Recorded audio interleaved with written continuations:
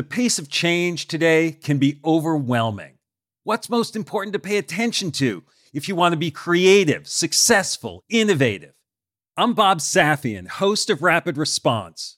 Rapid Response is a podcast that cuts through the noise, featuring candid conversations twice a week with top business leaders navigating real-time challenges. Leaders like Airbnb's Brian Chesky, the WNBA's Kathy Engelbart, and Khan Academy's Sal Khan.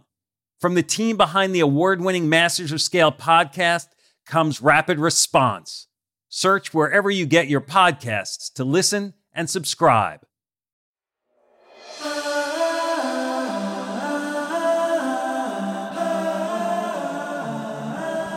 That's my dad.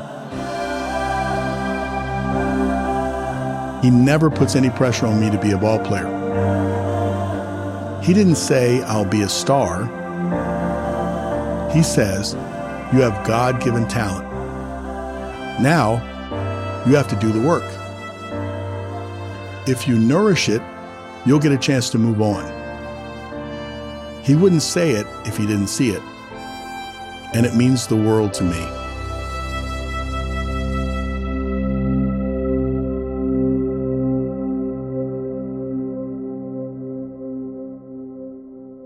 Cal Ripken Jr. is widely regarded as one of Major League Baseball's greatest all-time players.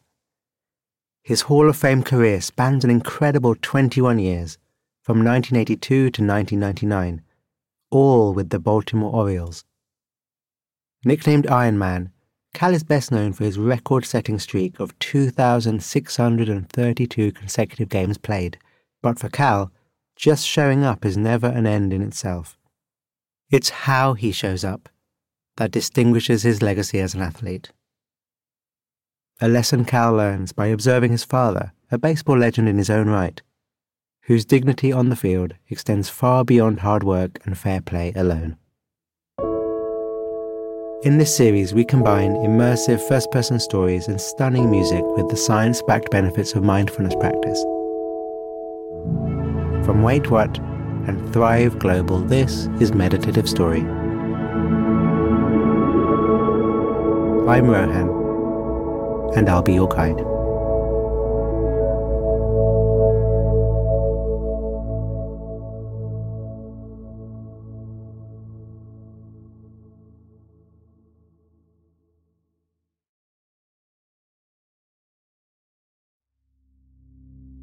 The body relaxed. The body breathing. Your senses open, your mind open. Meeting the world.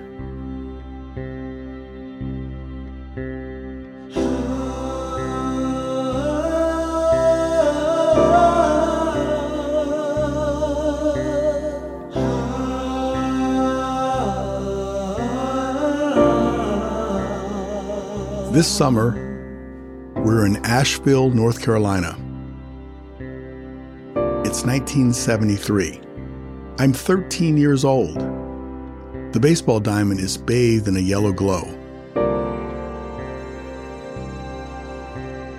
Not a big crowd tonight. Mostly wide-eyed kids like us with their parents. The air smells of hot dogs. The national anthem blares from the speakers behind home plate. I stand up, place my hand on my heart, and sing as loud as I can. This is how we spend our summers. My mom, my brothers, my sister, and me. Whatever minor league town the Baltimore Orioles send Dad to coach in, we follow. Between innings, a spotlight shines on the mascot, Ozzie the Oriole, who drives a dirt bike out to right center field to change the scoreboard. He has a big old hat on. This is so glamorous to me. The field is like a stage that all the players inhabit. I want to be out there on that stage one day.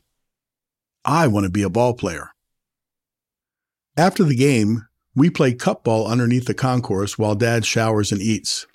When he's done, he comes out and lets us play on the field. The green grass blazes under the bright lights. We mimic plays from the night's game, throwing grounders and fly balls to each other. I run the bases and try to count the steps it takes to get all the way around.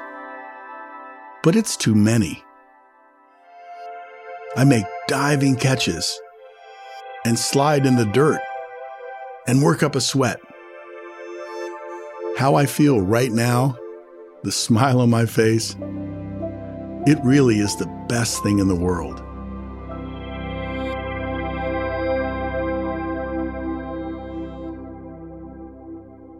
Mom has a job of keeping the four of us in line. Lots of skirmishes to settle, lots of mouths to feed, and lots of clothes to clean. We do our laundry at a strip mall, a few blocks from the ballpark. There are never enough folding tables, so Mom turns over our empty basket for a makeshift table. It's hot, with no breeze, so we sit as close to the door as we can. The four of us play a cutthroat game of hearts while she does the laundry.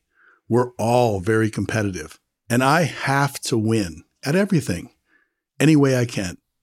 I even cheat in canasta when I play my grandmother. In canasta, you draw 2 cards from the pile. Sometimes I draw 4. Grandma has trouble with her eyesight. The way she holds her cards, I can't resist looking over the top to see what she has. I'm so sure she's going to realize I have twice as many cards in my hand than she does. But she never says a word. The truth is, it just about kills me to win by cheating. It feels empty. I hear Dad in my head saying, "There's no place for that." He doesn't believe in tricks or shortcuts. He believes in playing fair. I want to win because I'm the best. I start pushing Grandma's cards up so I can't see them, and with my siblings, I become a stickler for the rules. In the laundromat, it feels like we've been playing for hours. I'm on a streak. Because I'm winning, my brothers and sister team up against me to stick me with the queen, which pisses me off. They don't care about winning. They care about making sure that I don't. That's not how you're supposed to play.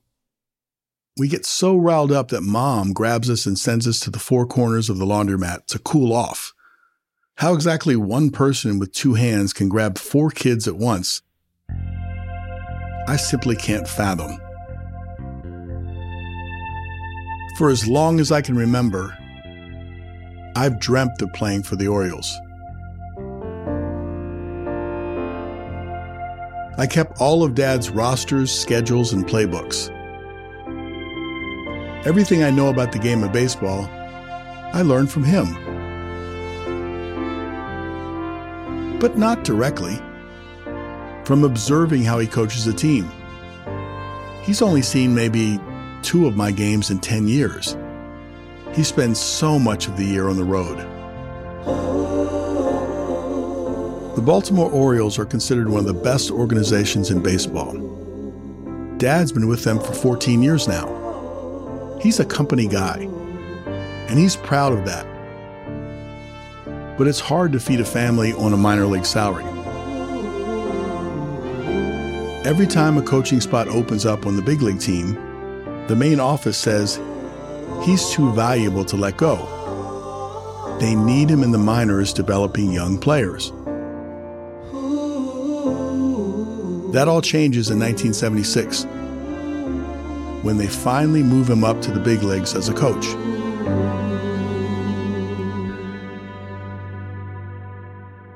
I'm 6'1", a junior in high school, 16 years old. Scouts from a number of professional baseball teams, including the Orioles, take note of me. When I tell my dad, he says, "We baseball guys can start to evaluate a player pretty well around the age of 16. You have a chance to play pro ball." That's my dad. No expectations. He never puts any pressure on me to be a ball player. But he gives me hope. He didn't say I'll be a star. He says, you have God-given talent. Now, you have to do the work. If you nourish it, you'll get a chance to move on. He wouldn't say it if he didn't see it, and it means the world to me. Part of me doesn't want to be drafted by the Orioles. I want to carve out my own space. I don't want any impression that I'm being given something. But I know what kind of work I've put in. I've earned this myself. So when the Orioles draft me in the second round, I'm proud to join the organization. A few months into my first minor league season, I get hit by a pitch in the back of my hand, and I could barely hold a bat. I call Dad and tell him I could use a day off. Dad says, well, you can do that, but what happens when the guy who replaces you gets 3 hits tomorrow? What do you think the manager is going to do the next game? He's going to play that guy. So what do? I ask. Don't let that guy get 3 hits. Play. You want to be the everyday guy every day. And from that moment forward, nothing keeps me off the field. It's hard work playing every day like this. It's a sacrifice. I see no one but my teammates.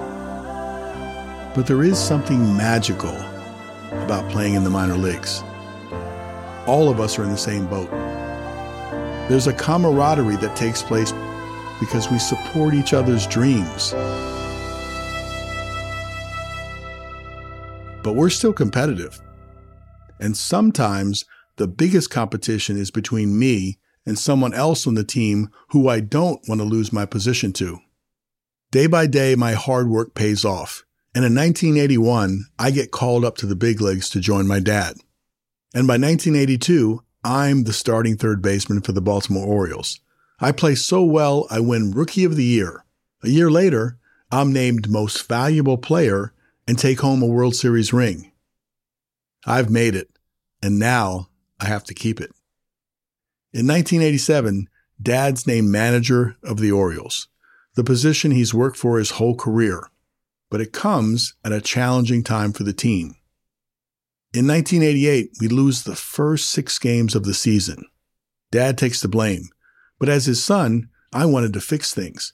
If only I could have gotten a few big hits, I could have reversed this whole downward spiral. We could have been 4-2 instead of 0-6. It's too late. Dad is abruptly fired, and I'm furious. Dad's given his life to this ball club. He showed up every day with honor. Now, I see what honor gets him. My warm, fuzzy feelings for the Orioles disappear. The organization is changing, and I don't like the direction it's headed in. It feels like nothing more than a business to me now. But I keep playing, and playing well, and eventually, I cool down. I've always wanted to be an Oriole, and now I have a history with the organization all my own. So when I think about where I can make the best contribution, what other teams I might help build,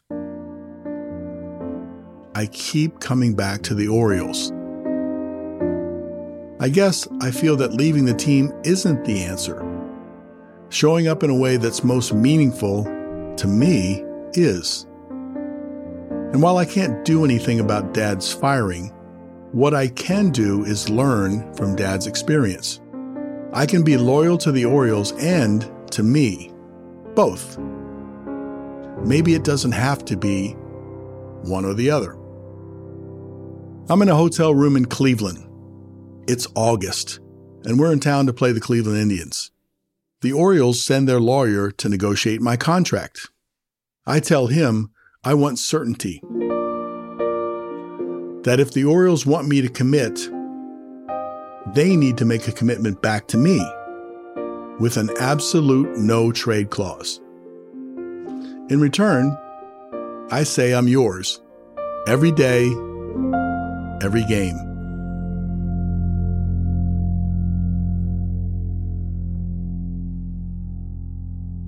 And every breath. In meditation, we also talk about this idea of showing up, of being present, bringing awareness consistently again and again to whatever is happening. Can you commit, like Cal? Commit to this moment, to just being here, in your body and mind.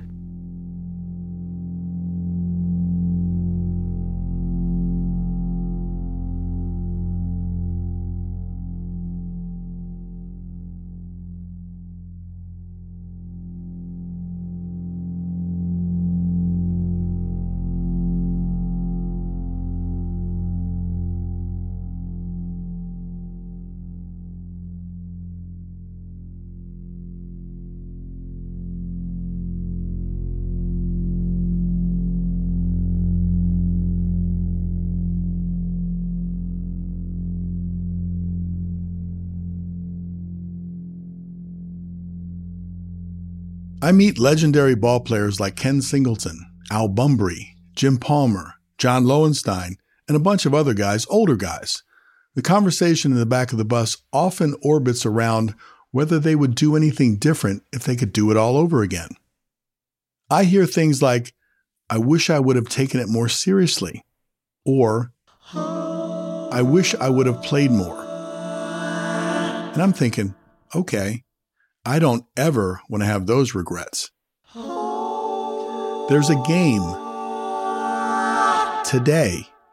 I can't play tomorrow's game until it gets here. And you can't replay yesterday's game. I can learn, but I can't replay it. After I sign my contract, I'm determined to conduct myself in a certain way. Not only as a competitor, but as a fair competitor. To be a role model, like my dad. This includes the way I show respect for the other team, even the way I wear my uniform. One night, our second baseman pretends to throw the ball back to the pitcher after a play, but he keeps the ball in his glove so he can tag the runner out when he takes a lead off the base. It's called the hidden ball trick. Amateur stuff, my dad would say. The runner on second isn't paying attention, so I walk over to him and say, "Stay on the bag. The second baseman has the ball." My teammates are pissed, but I don't feel that tricks are part of the game. I've always had a principle, whether it's playing cards with grandma or baseball in the big leagues. If things don't turn out well, there's a way to lose respectfully, and then you just come out and do better the next day. Day after day after day. Preserving my honor on the ball field is as much a part of being a competitor as winning is. I tell the second baseman, "You can do what you want, but I'm not doing it that way." That's not how I play the game.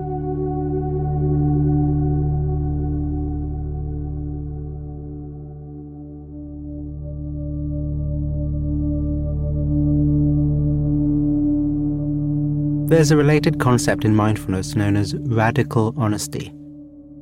In observing your own thoughts, you may notice things about yourself or your responses to others that make you uncomfortable, that you don't admire. Try not to turn away from these feelings or to judge yourself for them. Just for a moment, try to sit through your discomfort and acknowledge how you truly feel.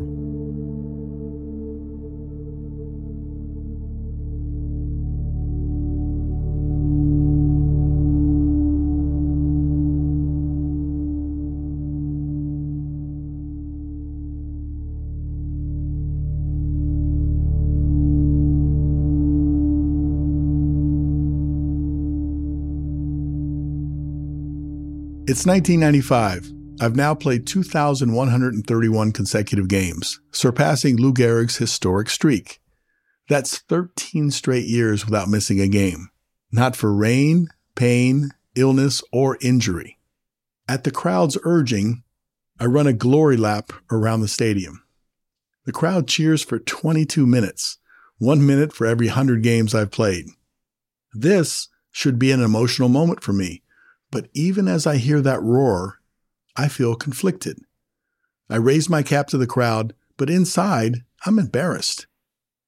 Any perception that I've just set an attendance record is offensive to me. Showing up every day is just the right way to go about doing your job. Period. Showing up is table stakes. It's not an end in itself. It's what I do in order to compete. That's Dad's message. I put my feelings aside for a moment and allow the joy of the crowd to wash over me.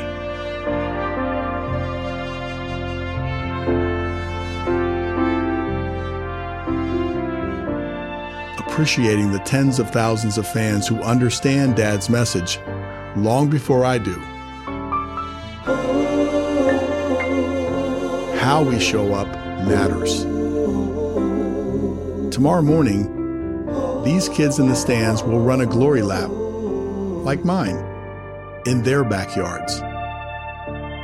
They'll mimic plays from tonight's game, just as my brothers and sister did back in Asheville.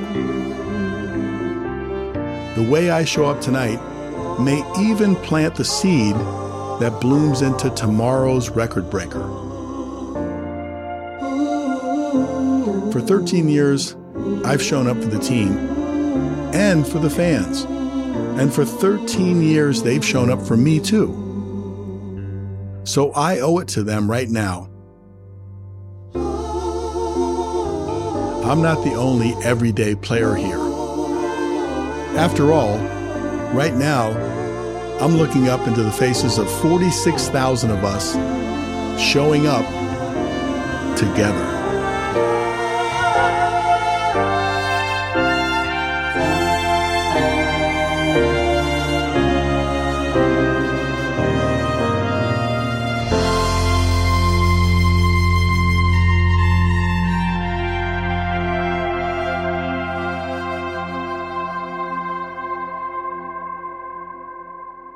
Thank you, Cal. In just a moment, I'll guide you through a closing meditation. Knowing that Cal will be sharing his story, I watched the footage from that game where he broke the record for consecutive appearances. It's quite a thing. 22 minutes of the crowd celebrating his achievement. 1 minute for every 100 games to break the record. Cal shaking hands with fans, hugging friends, smiling. A celebration of showing up. A celebration of always being there, present no matter what. It's made me wonder if you'd like to try something with me for our practice together. It's a bit different to other meditations we've done so far this season, but let's give it a go. Let's play. 22 seconds. 1 second for every 100 games Cal Ripken Jr. played back-to-back to break the record. 22 seconds.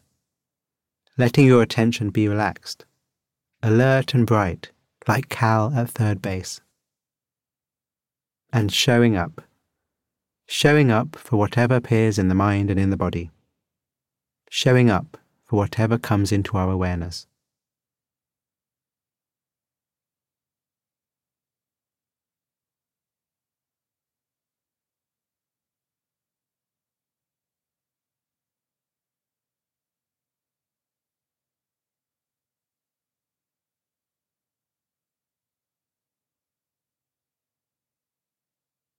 Okay, how was that? 22 seconds can feel like a long time, or it can feel like no time at all. Either way, reset. Breathe. Feel your body. Feel the temperature of the air around you on your skin. And like Cal, we'll go again. 22 seconds. Seeing what happens. Knowing what is happening while it's happening. That's my favorite definition of mindfulness. 22 seconds of showing up, of being here.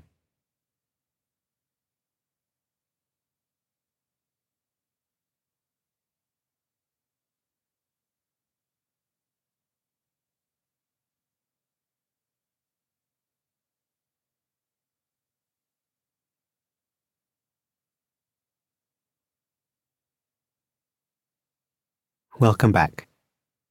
Okay, for this last lap, instead of going into the 22 seconds with the intention of bright awareness, let's switch it up to celebration. Bring to mind a time when you did something amazing, something worth celebrating. Or bring to mind the positive quality people tend to associate with you the most. For me, it's being easygoing. What is it for you? Letting go of any self-judgment that might be here right now, and choosing something within you to celebrate. And enjoying the warmth of that in your mind for this 22 seconds.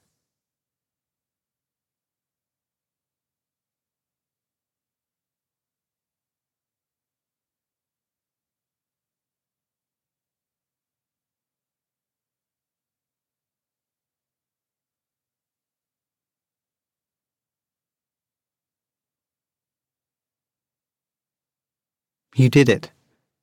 Thank you for trying that with me. And as you dismount from this meditation into the rest of your day, take a moment to reflect on how that was for you. And if you enjoyed the practice of taking 22 seconds at a time to reconnect, to be awake, to celebrate yourself, then why not try it again when it next comes to mind? Thanks, Cal, and thank you. Go well.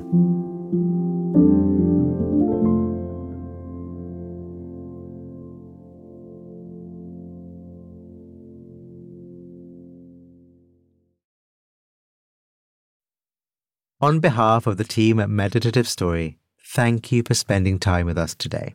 We love creating the show for you. And if the show serves you in a meaningful way, we'd love to hear from you. Would you take a minute right now to write us a review in your podcast app? When you leave a review, it really inspires our team, and we're a group who derive so much energy from understanding how Meditative Story impacts you. It's also a way for you to pay it forward by helping others discover the show. So if leaving a review speaks to you today, we'd really appreciate it.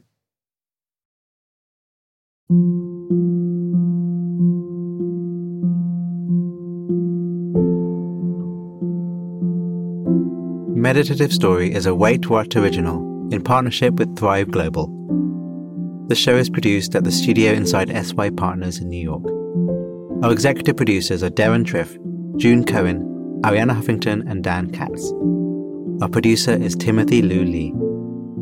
Our supervising producer is Jay Punjabi. Our curator is Carrie Goldstein.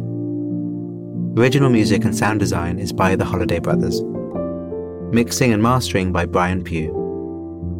Special thanks to Anne Sachs, Juliana Stone, Summer Matthijs, Monica Lee, Lindsay Benoit O'Connell, Libby Duke, Smriti Sinha, Stephanie Gonzalez, and Sarah Sandman. And I'm Rohan Gunatilaka, creator of the Buddhify meditation app and your host. Visit meditativestory.com to find the transcript for this episode.